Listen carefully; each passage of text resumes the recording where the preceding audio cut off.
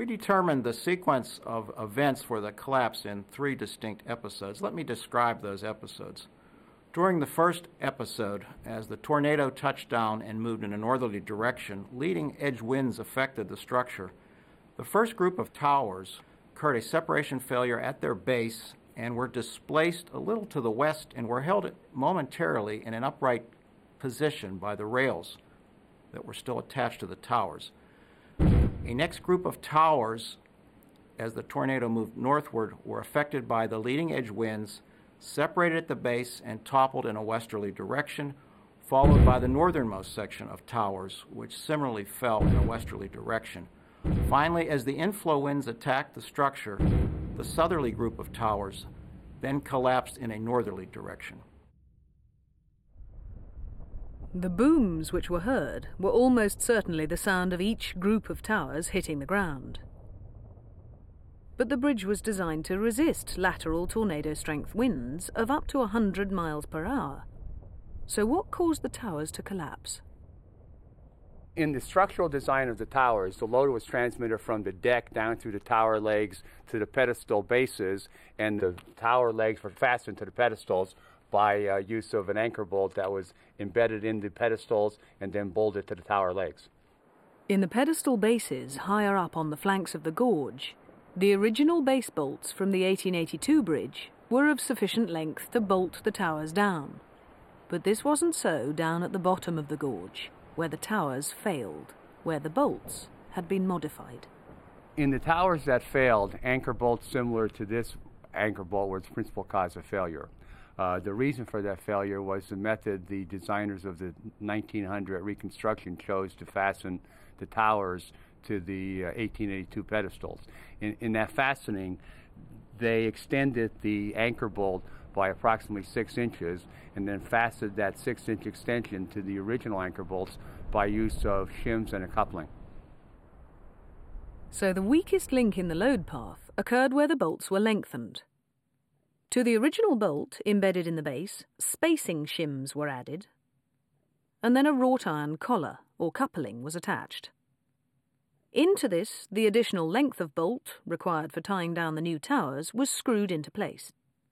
These joints were unprotected. Water percolated into the collars, leading to corrosion fatigue as the rust expanded, resulting in vertical cracking. Evidence recorded by the inquiry shows the degree of the corrosion suffered by the collars. Cracks like this weren't safety critical because the base of a tower will have been held down by gravity. But they became the weakest link with very high lateral wind loads. There's an interesting comparison between the collapse of the Kinzua Viaduct and the Tay Bridge collapse.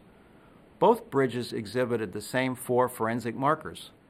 Another interesting fact observed from the historical photographs are the towers on either side of the collapse.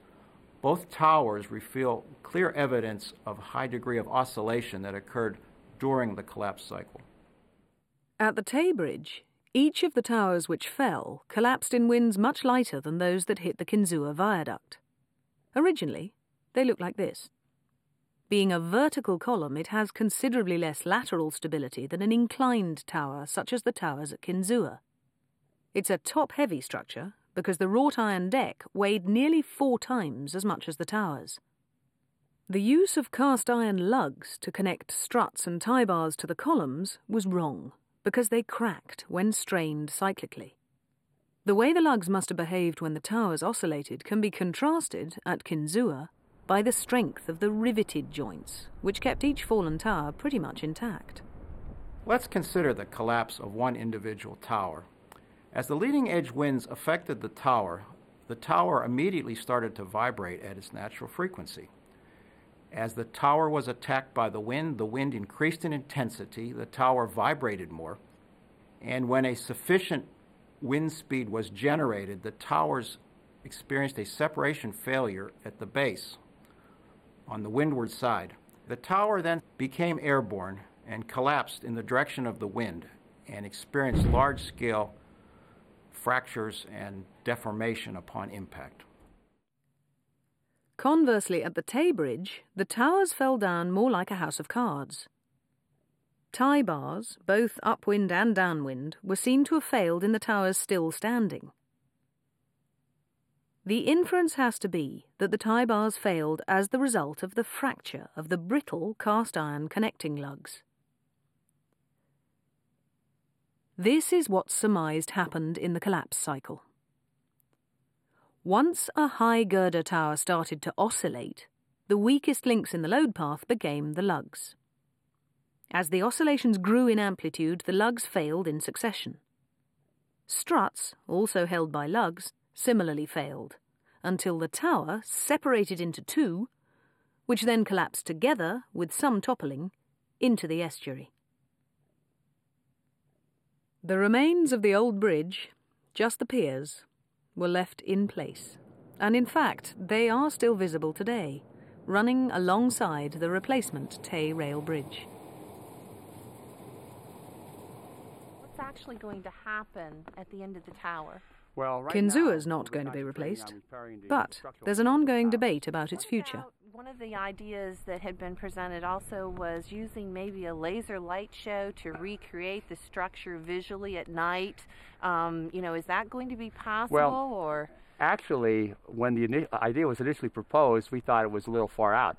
But since then, we've had the proposal. Whatever plans win the day, in one way or another, the viaduct will be preserved as a tribute to an engineering masterpiece, albeit one that met its match when the forces of nature exposed the weakest link in the viaduct's redesign.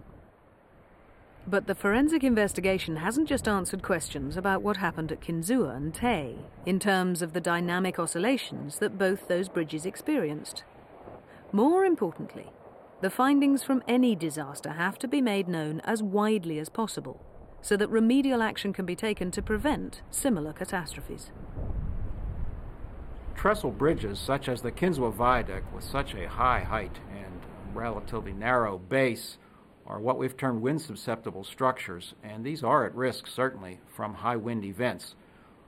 We have made many public presentations on this topic, and as a result of these presentations, we have been contacted by owners of other structures inquiring to the manner of collapse and what these folks need to do with their structures. So, clearly, trestle bridges have to be continually inspected and maintained throughout their lives. But on open structures like these, any corrosion is at least visible to inspection, and so can be treated. But solid, monoblock structures or concrete towers rely on internal steel reinforcing bars. And yet corrosion in the steel reinforcing bars is the weakest link within concrete structures too. Any corrosion damage which occurs is not apparent at all, and may only be seen if a bridge cracks, due to the internal pressure of the expansion of corroding metal, at which point a bridge may be doomed. At Mingo Creek, the new road bridge spans an existing trestle in a dramatic juxtaposition of old and new technology. What lessons have gone into the construction of the new bridge with regard to minimizing corrosion, and particularly the problems associated with drainage, further exacerbated here by the need to add highly corrosive salt to the road in winter? There is a wonderful contrast between this new interstate class structure and the existing viaduct structure. I was the principal designer for the new structure. My design team took corrosion into account in the following manner. All the structural elements are weathering steel. A tight patina forms that protects the steel from corrosion. We look carefully at the joints, especially at the bearings. We take the expansion joints and extend them to the very ends of the structure to prohibit the salt penetration. The work of the design engineer today is crucial to the integrity of any structure, but especially bridges and other structures exposed to the external environment. It's only by careful consideration of the detailed design of the safety-critical joints that the long-term integrity of structures such as these will be assured for their users.